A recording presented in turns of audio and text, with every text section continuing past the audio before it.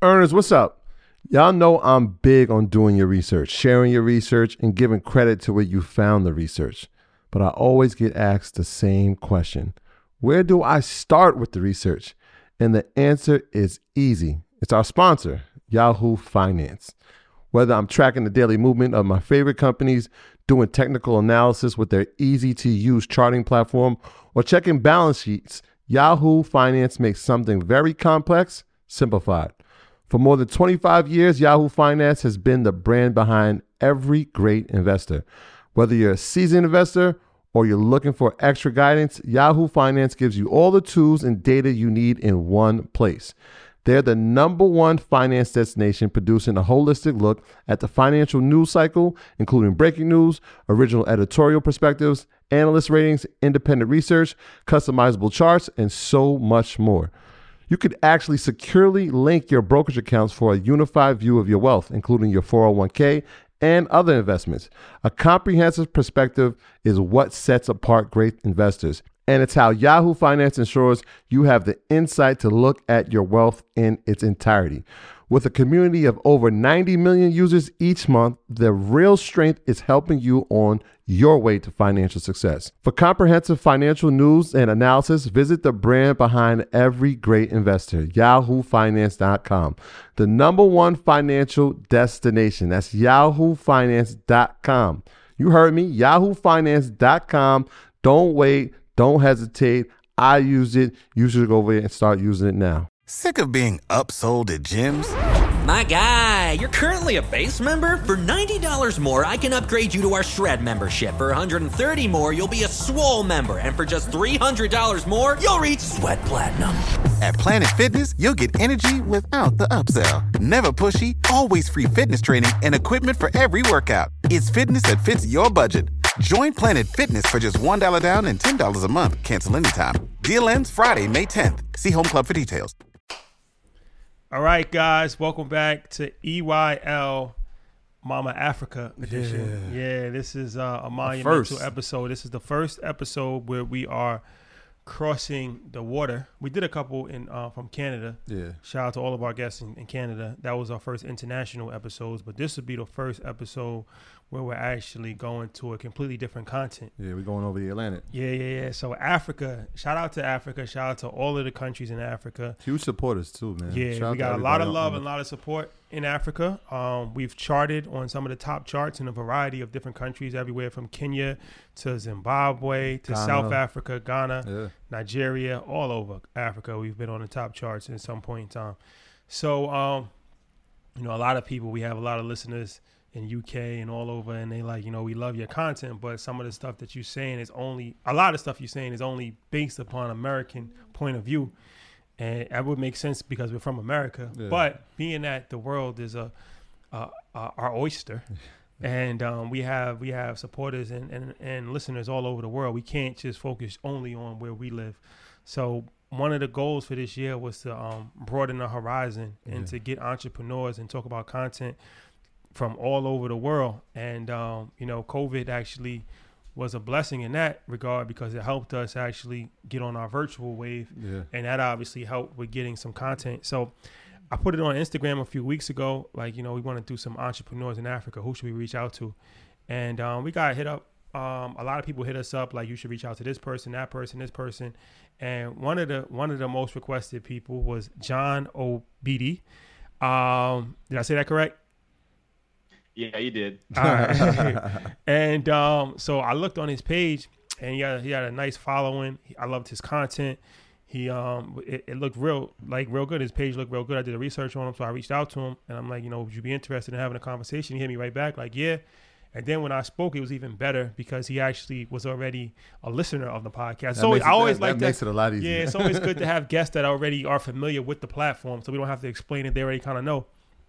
So I'm like, this is dope. So John is a superstar entrepreneur out of Nigeria. He is an author. He is an international speaker. He's a social media influencer.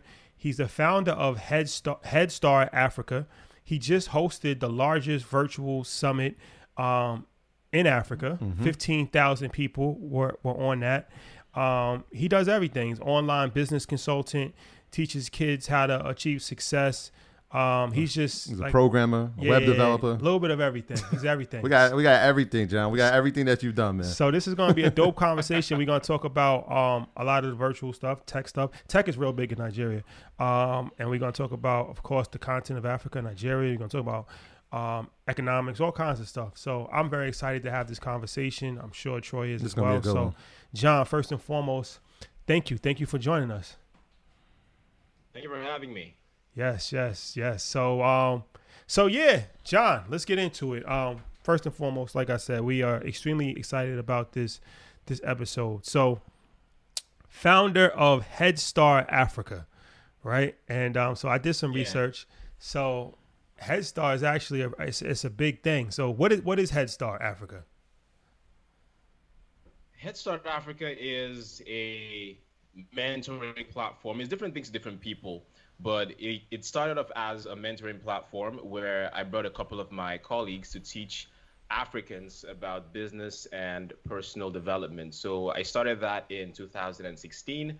It is a Facebook group. Right now it's about 140,000 members, mostly Nigerians, and then a lot of Africans, and then some sprinklings from all around the world. So there we host our webinars and we teach on everything on personal development, lifestyle, and business. So that's what it is. But we also have other expressions like our podcasts, our videos, our interviews. We have a program called Night School that holds every Friday. So it's basically about business and personal development. And we have other people on the Facebook group there also contributing about what it's like to achieve success in Africa. All right, so that's interesting because I did some research and like I said, I was watching a couple of your YouTube videos. So one of the things that you spoke about in Africa specifically is the lack of infrastructure. And when it comes to the internet, and you made an interesting comparison. It's like you said, for people living in America, the internet is like the ocean, but for people in Africa, the internet is like a bottle of water. So that was very interesting. Can you explain what you meant by that? All right. So in Nigeria specifically, so most people use internet in a limited way. So you have to buy like data plans of 1 gigabyte, 2 gigabytes, 20 gigabytes. And so most people use the internet with a concept of scarcity, like this can run out. But in other countries, like in the West, it's mostly unlimited, especially when you have fiber optic and so on. So it's unlimited there, but here it's mostly limited. Only like the top 0.5% of people are able to afford unlimited internet access. Yeah, so even with the internet access, a lot of times people get blocked from viewing things, which is something that I discovered when doing the research on you. What's the theory behind that? Okay. I think I knew where you got that from, one of my TV interviews. So this thing I call the third world fence, right? And so it's this invisible fence where the third world is kept behind this border. And so we cannot actively participate in certain activities online.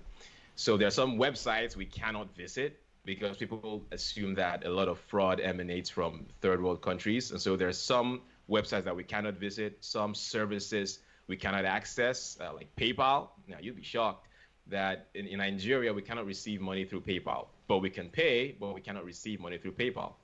We cannot use Stripe and most of the top tier payment processors. So that's one of the areas of the third world offense. Also, Nigerian cards are just not accepted on a lot of websites. So we have to figure out a number of workarounds just to exist on the internet. So that's what I call the third world fence. And we got to keep on moving. So we find ways to get around them. So you what do you use? You have your own like Nigerian payment system instead of Stripe or PayPal? Like you have your own one in Nigeria? Like what do you guys use? Yeah, we have Nigerian payment systems. We've got Paystack, we've got Flutterwave. Those are the two biggest ones in Nigeria. They do a pretty good job, but it's not quite as expansive as, say, a PayPal or a Stripe. So sometimes a bank in maybe the United States might encounter our local payment system, Paystack, and just not honor the transaction. Occasionally that happens. But we make do with what we have while we seek better options.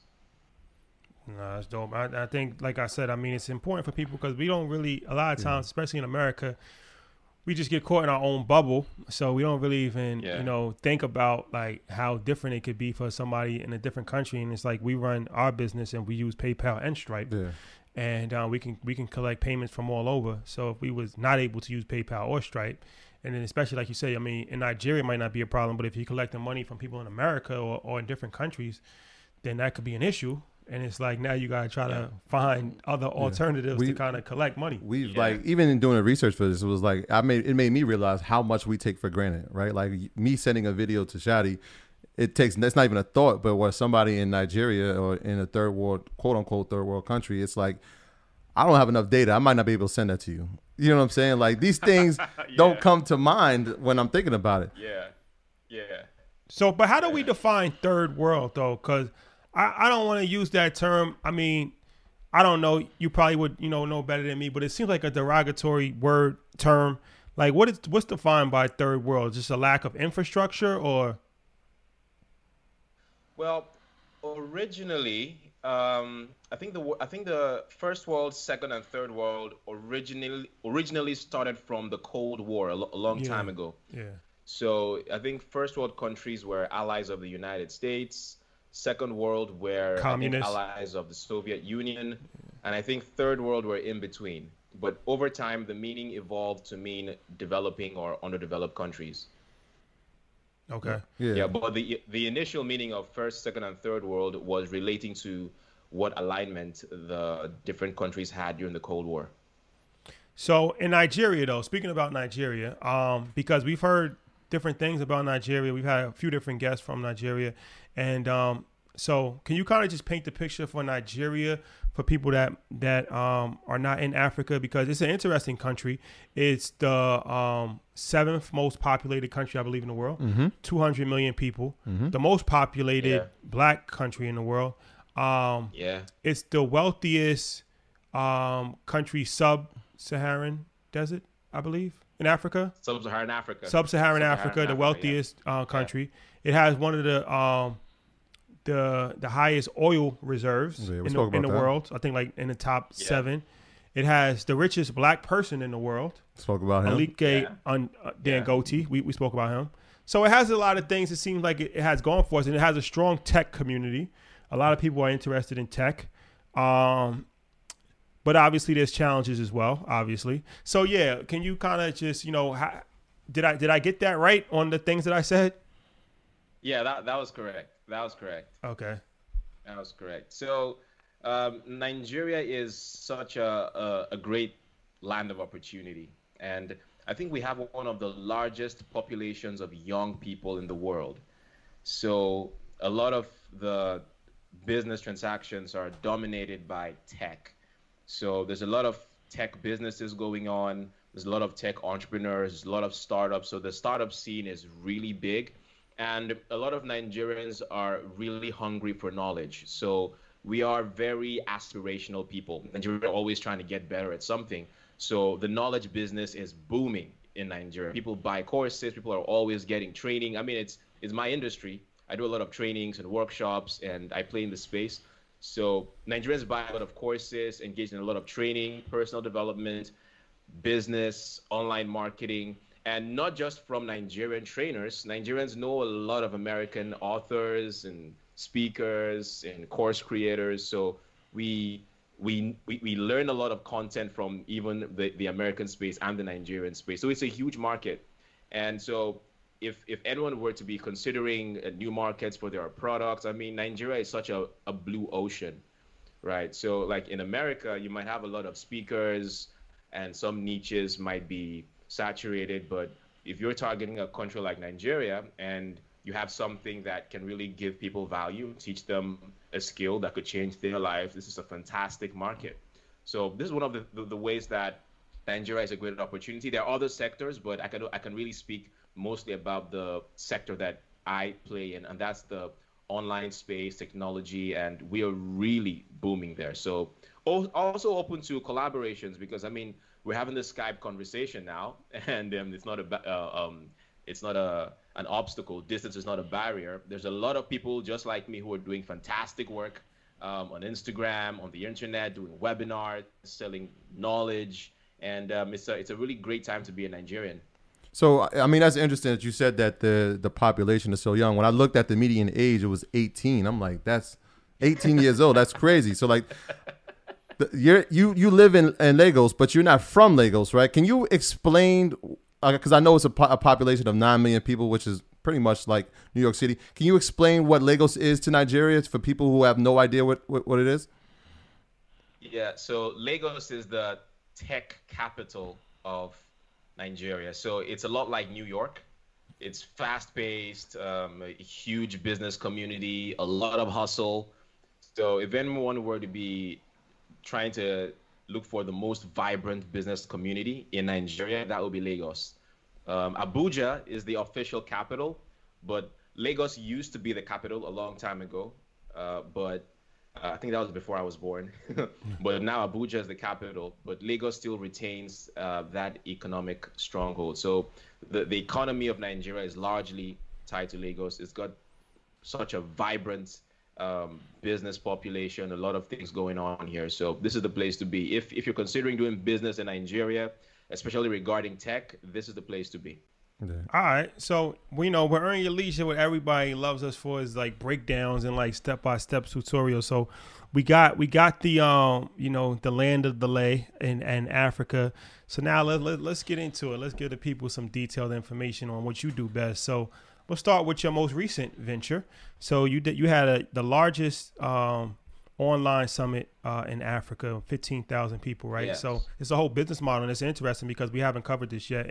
In the time of COVID-19, a lot of people have been having online webinars, online summits, online presentations, online everything, online schools. Yeah. So, and it's turned into a revenue model, a revenue stream. You can make money on it.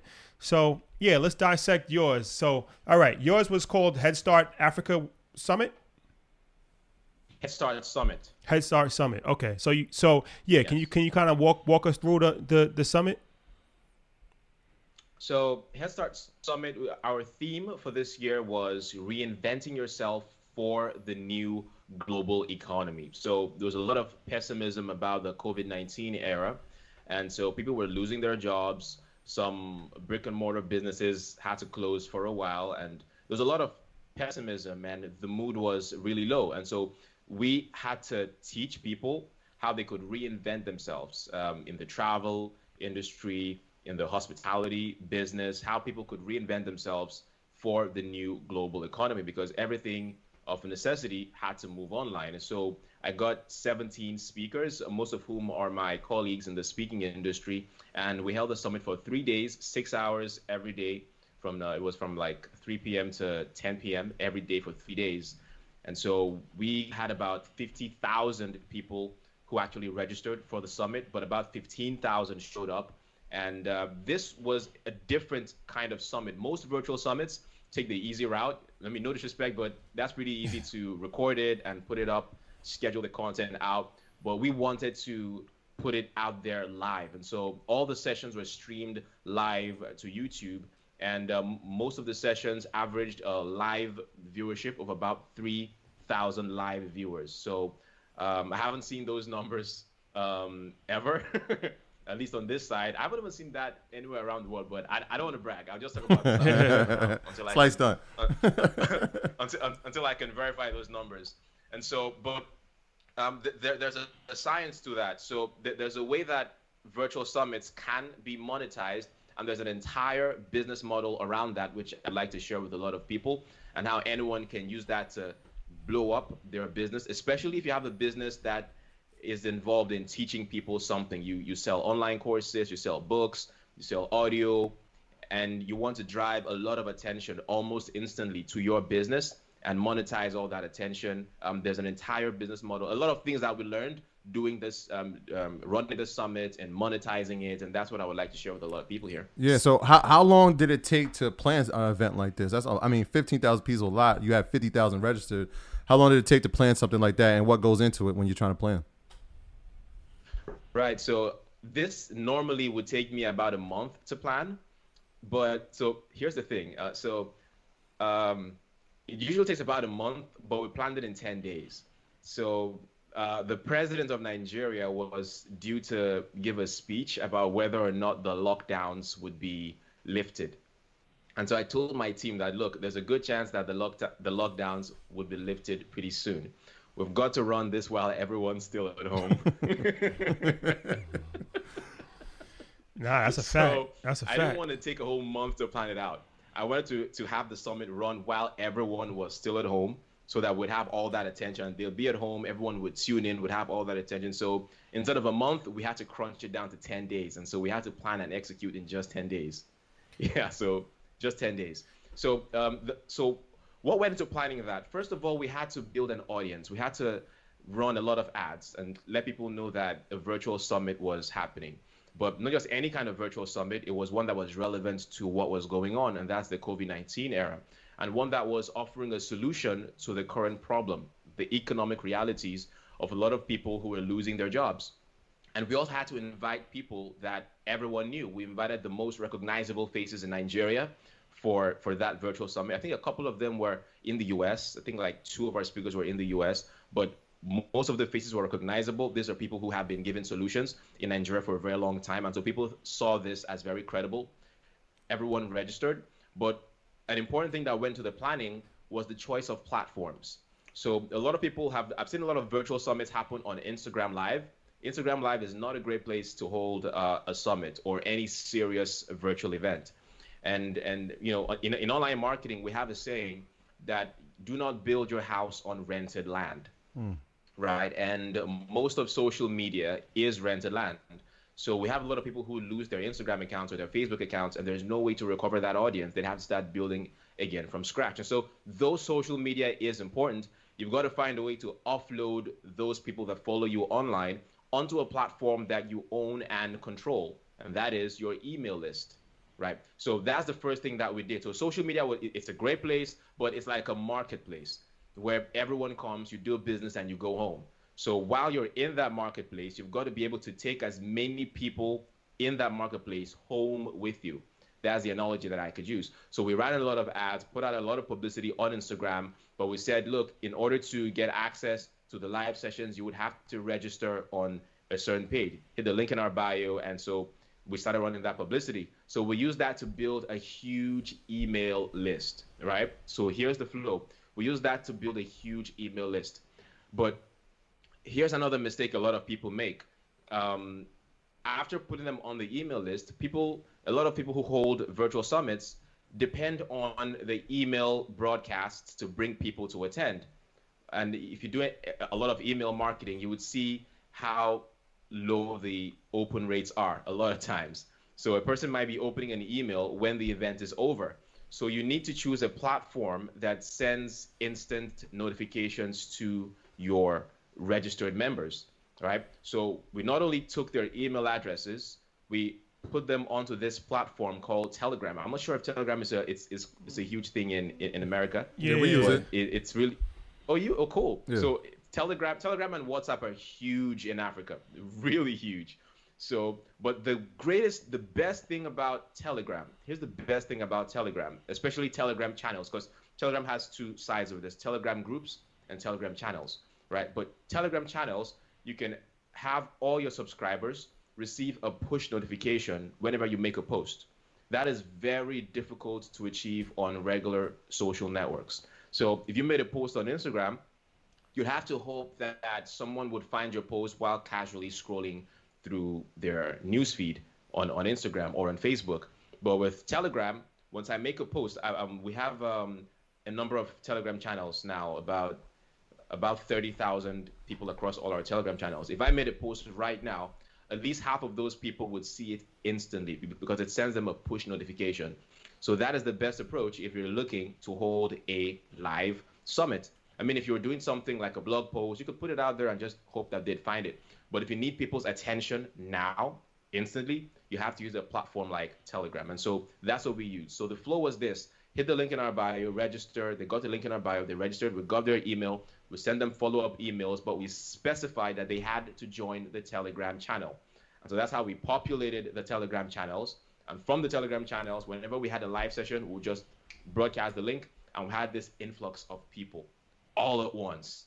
And so people were wondering, how are you able to gather all these eyeballs all at once to watch a live broadcast? Especially, this is Africa, when people are using limited internet connectivity, but you're still able to bring them to watch hours and hours of broadcasts live. And so that was the exact flow that we used. From social media, offload them to your email list. From your email list, get them onto a platform like Telegram, where they can receive instant push notification. And then you'll have all those eyeballs whenever you have a live broadcast. It's that simple. Nothing complicated about it. It's that simple. So that was the flow. No, the Telegram, I'm trying to think. It doesn't take as much megabytes as a typical, like if I was watching on YouTube. So the live stream doesn't happen on Telegram. It happens on YouTube. Oh, okay. Got you. Right? Telegram is just a notification. The Telegram is to pull them onto YouTube. Got you. So, all right. So that's the first part as far as getting the people together. But you talked about as far as the business model, how to actually monetize it, because I'm assuming it's free, right? Like you did the free, it was free. Yes. So how do you monetize it? How does that work? Right. So there are multiple ways to monetize it. The most obvious way is by selling the recordings. So it's put out there that, the live sessions are free, but the recordings are not.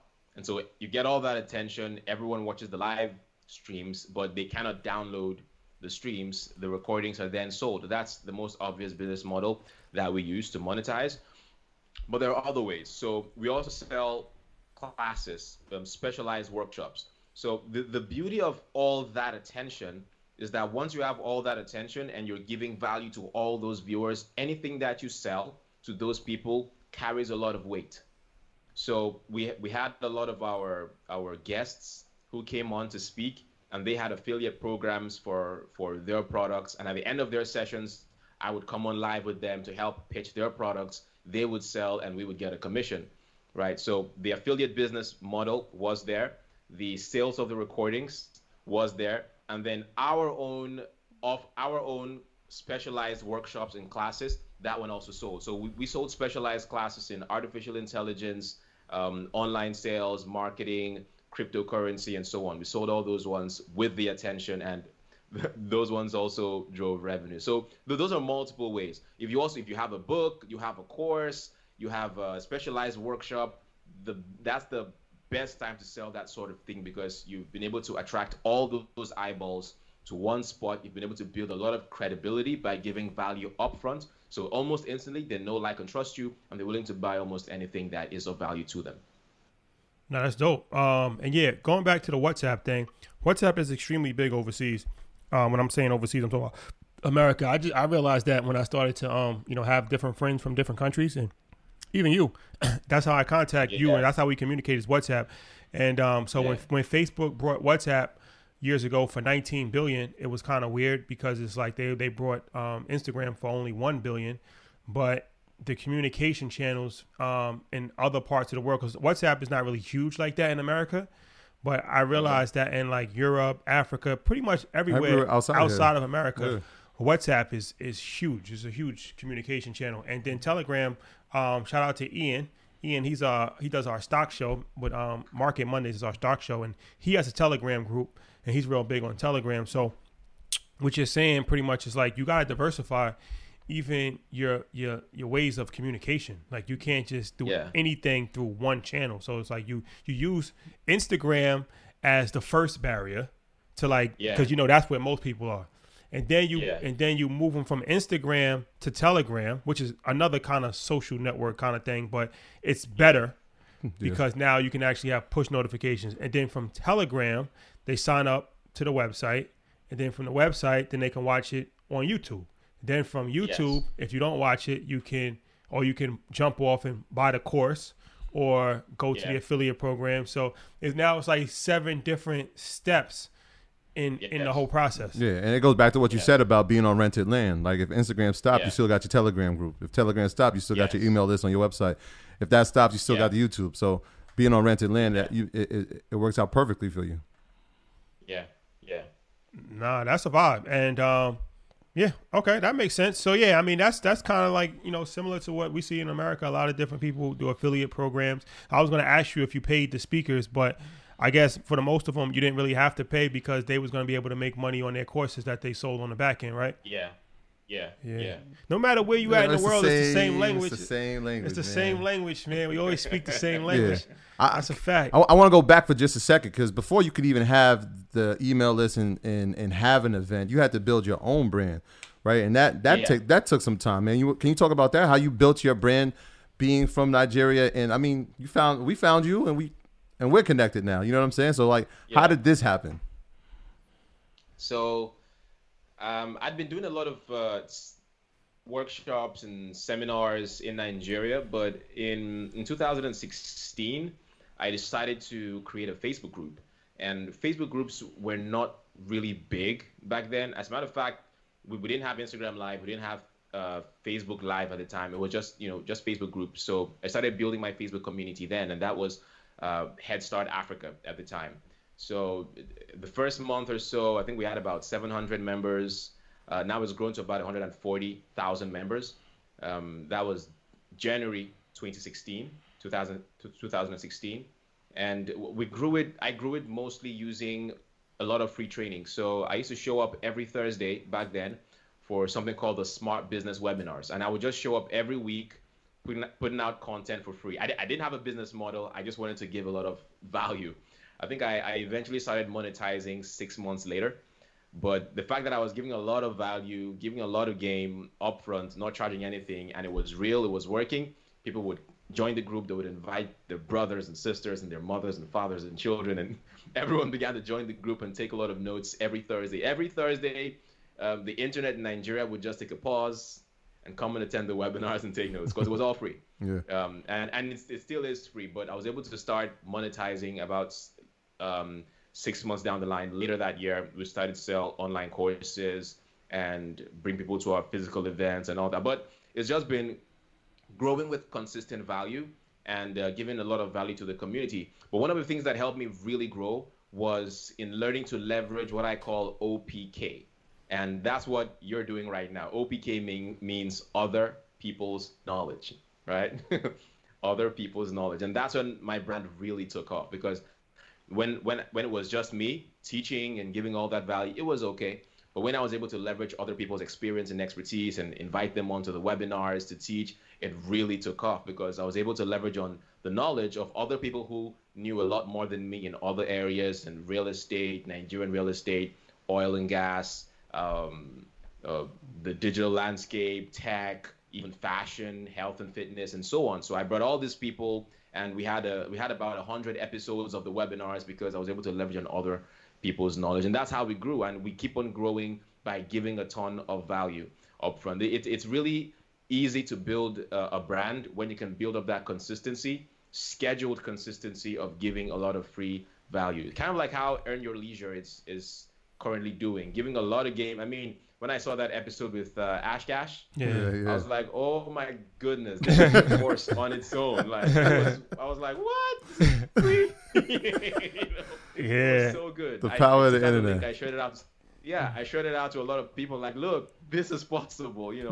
So it's so cool. And so you have a lot of people from all these countries, because you're giving a lot of great content. A lot of people they give a lot of content, but it's fluff, mostly to sell their course. So they kind of keep most of the game away. But you guys just put it out there. You just put it out there and give a lot of value up front. And so that value is really attractive. And it's the similar model that I used to build my brand, and we keep on doing that. Yeah, I tell people all the time, even before they come on the podcast, like if they have a course to sell or something, I'm just honest with them. I'm like, look, I think the best way to sell anything today is to give away free information, because it's like now, no matter how much you give, like in an hour podcast, people, most of the time, they're still not really prepared to just open up a trucking company. Like, you know what I mean? Like they still kind of have to have a little bit more guidance, so they can either seek more guidance on their own, or you've already established so much credibility by giving away so much free information. They know that you're serious and they know that you actually are knowledgeable. So now they have no problem paying. I always say people don't mind paying for information. They just don't want to be scammed. And it's like, you know what I mean? Like I always feel like investments, in yourself is the best investment. Like I pay for courses and books all the time. We just bought a course. Yeah, I have no problem. And I paid full price. I could have got it on discount. I just paid full price for the course because I wanted to learn about like option trading and stocks. So I'm like, why would I not pay? I'm not going to, if somebody already put it together and it's bundled nicely, I don't want to just search and do 10,000 different YouTube videos and find one that's good and 10 that's terrible. I'd rather just buy a course, look at it for a week, get it out the way, and then I'm up and running. That's my thing. Yeah. So, Yeah. So let me ask you this: as far as social media, because you're a social media consultant, what is some tips as far as strategies for entrepreneurs that you coach people on? Because I know you said you had an interesting thing I want to talk about as far as like cleaning up your Twitter. That was interesting. I never heard of that. Oh my goodness. Y'all really dug deep. Yeah. We got to. We got to talk about that. We got to. So yeah, before we talk about that, what are some strategies for people that's looking to build their brand on social media? Okay, so first of all, there's I like to teach that there's defense and then there's offense, right? So defense is, we've all been kids, right? And we've all used the internet at some point for less serious concerns, So there's a lot of things that have happened recently. There's this guy, I think in the U.S., I think it was, I'm not sure if it was Harvard, but one of these universities rescinded his admission because of something racist he tweeted when he was really young, right? And so I like to tell a lot of Nigerians that, a lot of the things that, you're doing in your youthful cluelessness will not be forgiven when you get older. You will be judged retroactively for your ignorance. We've seen it plenty of times. That's what you said. That was very powerful. You talk about the retroactive. You will be judged retroactively for your days of ignorance. Yeah. Yes, you will be. So I like to say, you know what? As soon as you decide that you're going to be somebody, the first thing you've got to do is go do a cleanup. Like spend a week, spend a month, however long it's going to take. Just spend every single day for a month. It depends on how much of a rascal you've been. So it might take maybe 3 months. But spend every single day, hours a day, just cleaning up. The photos you put on Facebook when you were in high school or in the university, you don't have to delete them. You could just set the privacy options to only me. Facebook has that feature. And recently, Instagram just unveiled that feature where you could just archive old photos. You don't have to delete them. In case you want to have them for your memories, just archive them if they're no longer in sync with the brand you're trying to promote, right? And so we also have with Twitter, now with the interview that you saw, at the time I was promoting a free program that was called Go Cardigan, but it seems like Go Cardigan is out of business. So we might have to find a substitute. But when Go Cardigan was working, you could just use it for free, put in let's assume you started building your brand in 2018. You could instruct Go Cardigan to delete all tweets from 2018 and earlier, just at once, and it will take them all out, and you could start it fresh. All right. So I think there might be other products out there. I don't know, but you can just go search for tools that could help you delete tweets in bulk. There are other ones too for Facebook. You might have to Google that. It's been a while I talked about it. I'm not sure if they're still in business, but there are tools that can help you delete old posts from Facebook, or at least they help you make the audit easier. But you've got to play that defensive strategy and take out a lot of things that don't fit with the direction that you're now trying to go in. Right? So when that's done, you need to now go on offense and start building your audience. What most people need when they're starting out is attention.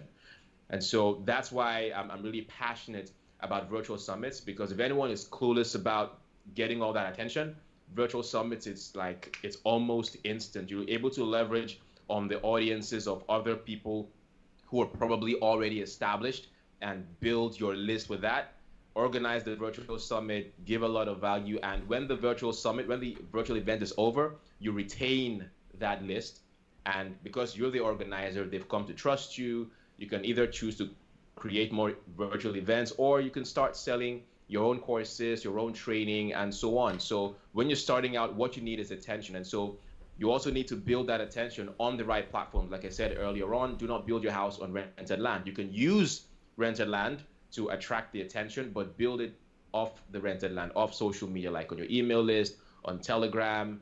Some people do it on WhatsApp, but I always recommend Telegram.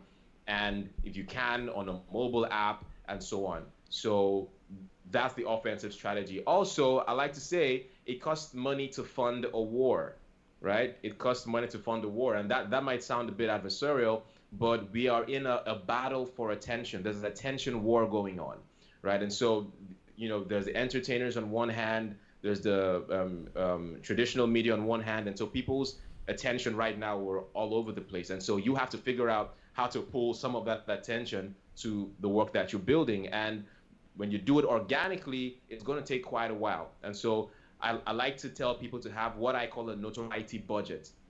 A notoriety budget is a percentage of whatever you're making every month that should go into building your notoriety online, building your followers. So you've got to spend on ads, paid advertising, right? So spend on Facebook ads. And of course, Facebook now owns Instagram. So if you can learn how to run Facebook ads through the Facebook ad manager, you can also target people on Instagram. And there's this fantastic thing on Facebook ads now where you can target the people who have most recently engaged with your Instagram profile.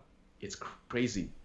It creates this thing called the recency effect, and it gives you an illusion of omnipresence. So it's like someone comes over to Earn Your Leisure and they see a fantastic post and they double tap, they leave Instagram, go over to Facebook, and they see your ads. They're like, oh my goodness, I just saw this guy's on Instagram. Yeah. Now they're on Facebook, right? So it's called retargeting, and Facebook allows you to do that. It allows you to connect your Facebook to your Instagram. And so people who just recently either commented on your post or followed you or even double tapped, they start seeing your ads all over the place. And you can use that attention to sell or at least build your audience. So that's what you got to do. You got to have that budget to help you keep on building. So you can use the organic approach to build, add that to the paid approach, and ensure that you're always having an evergreen ad running to keep on getting that attention and building your tribe. So if you have 1,000 people in your email list, today it's got to keep on growing. Maybe by next week or next month, it should be at 2,000, 5,000. It's just got to keep on growing. All right. And then, of course, unless you're a charity, you've got to find a way to monetize that attention.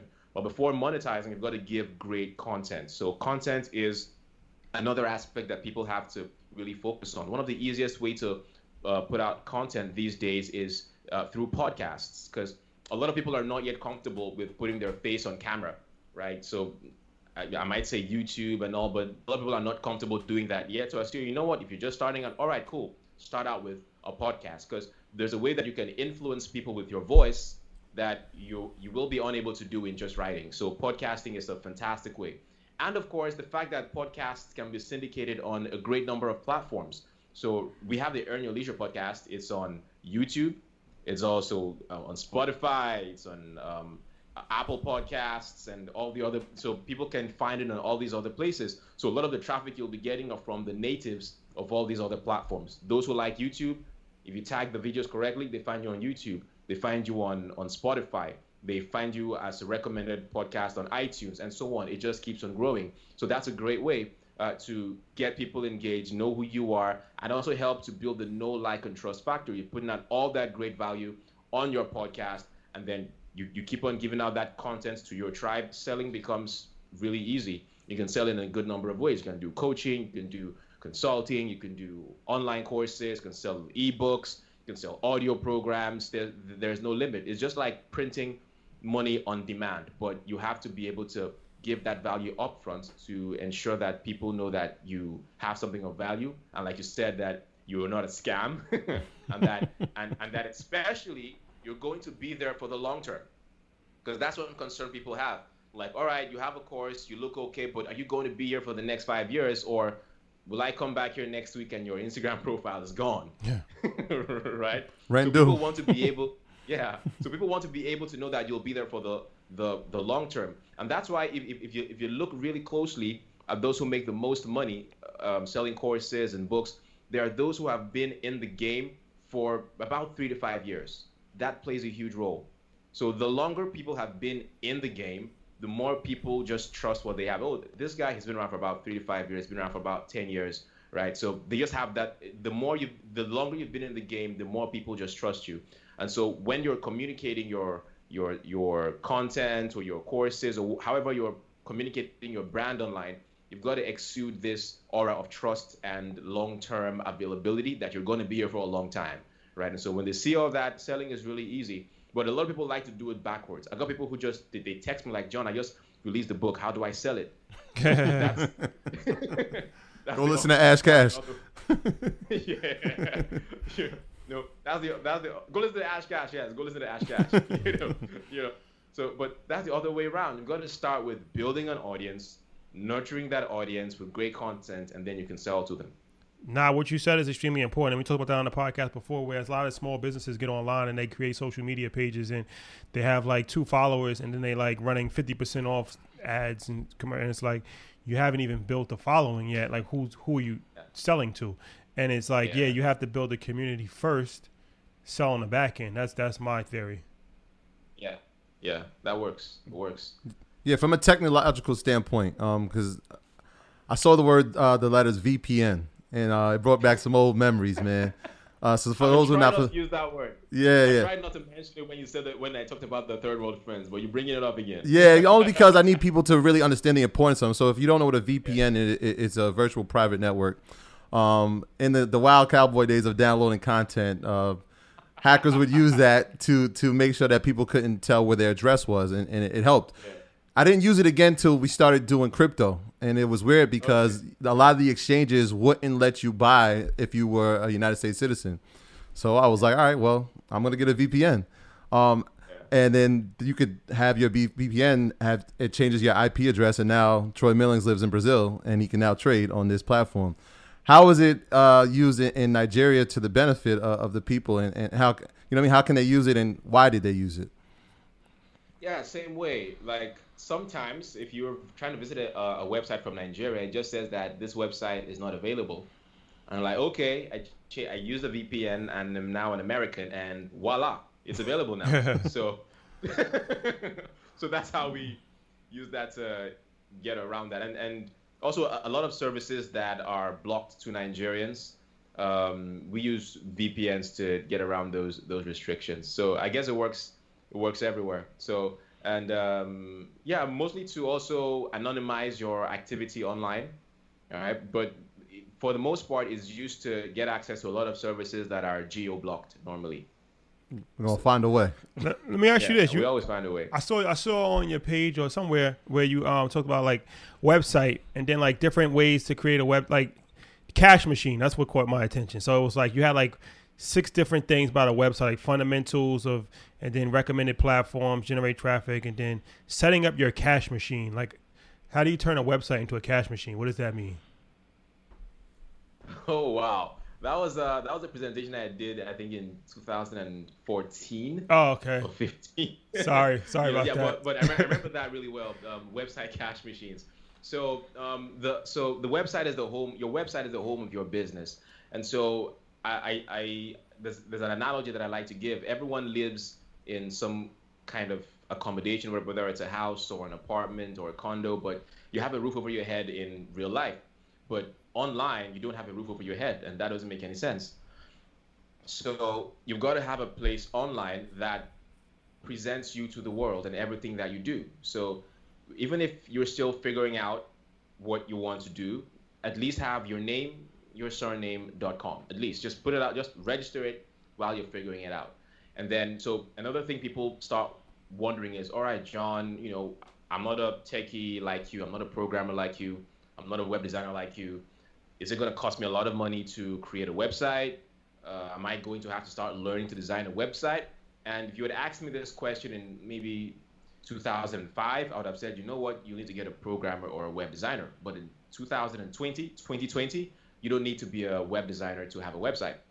There's a lot of platforms that make this really easy for anyone to design their own websites really quickly, right? So one of them is Wix. I think that's the one that most newbies use, Wix.com. So anyone can just get on, and Wix has a free plan. So if you're watching this, you can just go there, test out the free plan, and if you like it, maybe subscribe.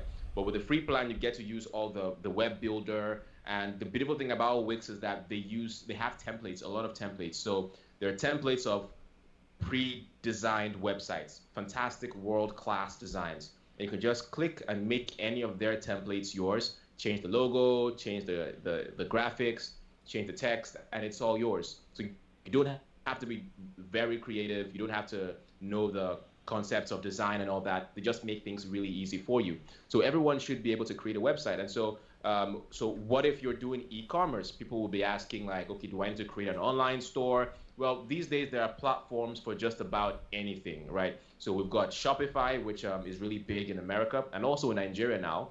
So anyone can just get on Shopify and create an account and have an online store.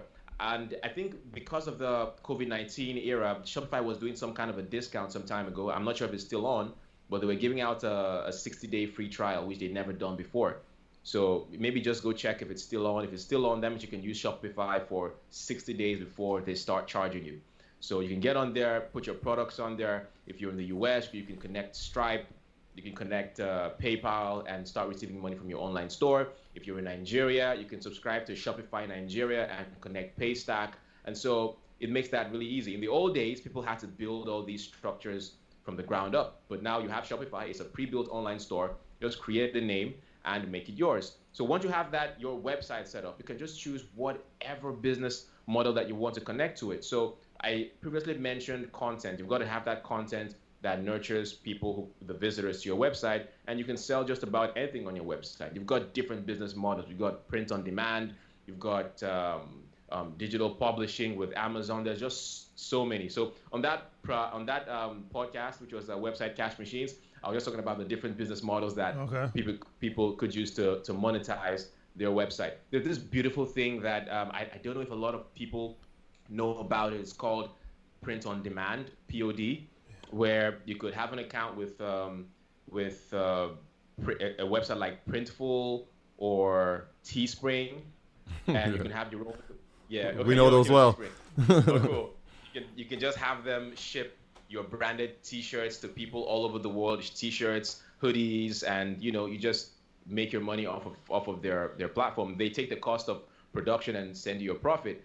So all of these need to come together on your website. So the website has got to be the home base of your operations, and those are really easy and cheap to create these days. So I know you're the founder of Head Start Africa, but Smart B Camp, is that a subsidiary of it, or are they working in conjunction with each other? So, what is that exactly?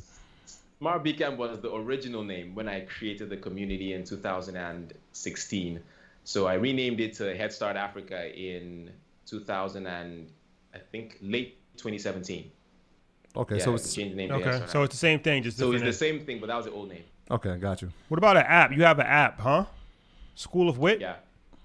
Yes, the School of Wit is my app. I put out a lot of personal development content that address the challenges of people growing up in Nigeria and trying to find their way and find their place. So the School of Wit app is where I put out most of my personal development content. It's also out on my Facebook community, Head Start Africa, but I put out a lot of it on my mobile app, School of Wit. So you could get it on the Android, on the Google Play Store for Android, on the App Store for Apple, and that's why I just put out that expression of mine, because there's a lot to me. I mean, as you were mentioning, I'm a programmer, web designer, online marketing expert, speaker, consultant, coach, personal development. It's a lot of things. So I had to find all these different expressions so that I could still not confuse people.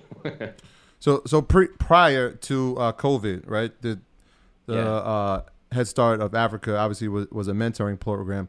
Was it all virtual, or was there times where you're going into places, schools, businesses to present? So we used to have physical events, but most of it was virtual. And that's because I was looking for a way to reach a lot of people within the shortest possible time. Nigeria is huge. It's huge. And in order to make the sort of impact that I wanted to make, I had to leverage the internet. And so we did less offline and more online. So we ran a lot of ads targeting other cities in Nigeria. There's so many cities in Nigeria, the east, the north, the west, the south, and we could aggregate them and bring them onto our Facebook community and make a lot of impact there. So we did do some offline work, but most of it was online. Yeah, I mean, so the population being so young, sometimes it's tough to realize your potential. I want to know your thoughts on seeing foreigners coming in into the beautiful country of Nigeria and, trying to develop and create infrastructure. What are your thoughts on that? Foreigners like Chinese? It's a really Chinese. We could just get straight to the point. It's a hot topic that we've covered. We've covered. Yeah. Sorry, just gonna call them out. We might as well not sugarcoat it. We covered it a few times. Well, we covered it once on the podcast, but Fritz Charles, shout out to him. He worked in Africa, but he's not from Africa. And actually, on that post, a lot of people were saying you should have got somebody from Africa to actually comment on that. It's a real big thing that we've seen in America where people are concerned. They're concerned with the level of involvement that China is playing on the continent as far as development, loans, and things of that nature. So you are an African and you're in Africa. So what's your take on it? Well, here's the thing, right? It's I think that every country or every group of people tries to do what they can in their own best interests, right? And I think that the Chinese are doing what they think is best for them. I mean, no one's naive to think, oh, you love Africa so much, right? The Chinese are doing what they think is best for them. And I think that any other group of people would see an opportunity like that and likely want to get in on it. It just seems like the Chinese are way ahead of that. Now, they're able to muster the creativity required to negotiate with government and whoever the stakeholders are to make certain things happen. We may or may not agree with a couple of things that they're doing, but they're getting things done. The same access that the Chinese have to Africa is the same that the United States has to Africa, or that the United Kingdom, which colonized Nigeria, right, has to Africa, or Russia and other countries. But it just seems like the Chinese have a clear-cut plan. They have a goal, and they're really persistent at it. And so I think that the approach for everyone else should be, what do we want? What can we do to get our own piece of the pie? Because there is opportunity in Africa, right? For a long time, the narrative to the rest of the world about Africa is that it's severely underdeveloped, and I had someone come from the U.S. once, and she said, "Oh my goodness, you guys wear jeans?" That's crazy. That's crazy. That's the perception, but we are really advanced, like technologically, socially, in the media and movies. I think we have the third largest movie industry in the world. Nollywood, right? And so while a lot of countries are still seeing Africa as the dark continent, the Chinese they've seen the opportunity and they are advancing. And so I think it should be a clarion call to everyone else to be like, this is where opportunity is at. And I think Akon tried to do something like that, is still doing something like that in Senegal, his country. And I've seen him on a lot of shows and podcasts in the U.S. talking about the huge opportunities that are right there in Africa, And we know that where there are a lot of problems, you have a huge opportunity to be a hero. It's so easy to be a hero where you're in a place where there's a lot of problems, right? If there weren't all these problems, I would not be a star today, right? I'm a star in Nigeria because there are a lot of problems. And I came and I saw the problems. I'm like, wow, so which one do I pick? And so you just pick one problem and dedicate your life to solving that problem. It's so easy to be a hero. It's so easy for light to be identified in the midst of a lot of darkness. And so where a lot of people see darkness, the Chinese are looking like, wow, that's opportunity. We can build roads, we can build trains, and, it looks like a colonization of Africa, but I think what they're really doing is they're looking for where the opportunity is. And I think that everyone else in every other country, if you're looking for opportunity, Africa is the place to be. I mean, most of America is developed, most of the West is developed, but Africa, it's so easy to be a hero. It's so easy to be a king of anything because you'd be playing in a space that maybe nobody has done before, right? Now, am I the most brilliant person in my field? I don't think so, but I'm one of the first to do things in this way. right? And because I'm one of the first, I look like, some mega star, but it can be done by a lot of people. So I wouldn't really bash the Chinese that much. I mean, it looks a certain kind of way, but I think it's just business, right? If any of that country came here first, they'll probably have the advantage too. So everyone else has to just up their game, Nigeria inclusive. So let me ask you this before we wrap it up, because specifically African Americans in America and and Africans in Africa, not always were kind of distant. Like it's language barriers sometimes, it's cultural barriers, but ultimately we all come from Africa. No matter where you are, if you're black, whether you're in Brazil, Jamaica, New York City, Toronto, we all originally come from Africa at some point. So it's a two-part question I want to ask you. Social media, obviously, I'm sure you're seeing what's going on in America right now with so much stuff, Black Lives Matter and, the police, and this has been going on for a long time. So, I want to just see, like, are people even interested in, like, what we're going through in America? Like, what's the vibe, like, for the movement that's going on here in America out there where you're at in Lagos? And also, are there opportunities? Because that's one thing that Akon talked about. He's like, black people should come to Africa. And it's like, all right, to say that, but are there realistic opportunities for people that may not have ever been to Africa to come and to, lend their areas of expertise and to develop business, to buy real estate? Like, so yeah, two-part question, but yeah, what's your thoughts on that? Right. So the Black Lives Matter, I mean, Nigeria is the largest all black nation in the world, right? So Black Lives Matter was a huge deal, still is a huge deal in Nigeria. When Blackout Tuesday was going on and, all that was happening, a lot was going on in Nigeria too. A lot of Nigerians were posting, and a lot of Nigerians got to know what was happening from other Nigerians who were reposting. And so it's a huge cause of concern. And also because Nigerians, there are a lot of Nigerians in the US. So we know we always know what's going on. Right, we always know what's going on. If you hear any black person in the U.S. with an African accent, is very likely. So a lot of Nigerians there. So yes, it does concern us as much. And what a lot of people need to know is that Nigerians, and I think a lot of Africans too, they're very welcoming people. We are crazily welcoming of foreigners, right? And so if you're from another country, people want to know what it's like there. They welcome you. They want to give you directions. They want to help you point out the best places to eat or to do things. You want to do business. It's a very welcoming environment. So I think that a lot of people have been here themselves and have experienced it. I think that the best way to know about something is to actually go there and experience it. So once the lockdowns are over, take a trip.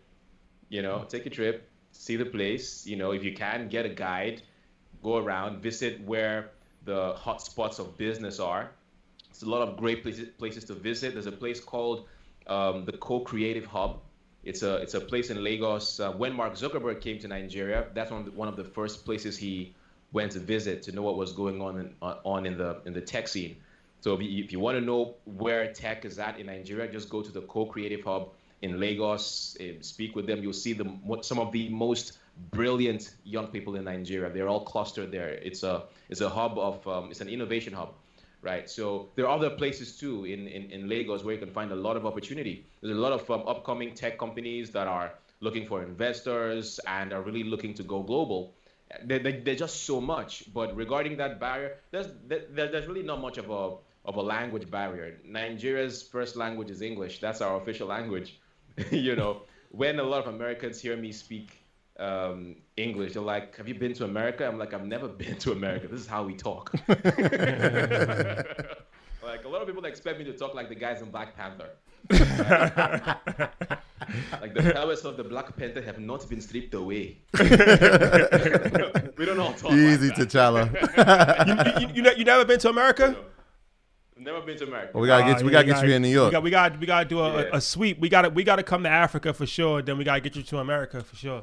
Yeah, sure. Speaking of that, man, I'm noticing the Tyler Perry book behind you. I'm thinking, growing up, who were your biggest influences? Was it Western figures, or were there Nigerian people that you looked up to in your field? Well, my father was a pastor, so I looked up to a lot of biblical figures, so a lot of figures in the Bible. So when I was a kid, we were unable to afford like comic books.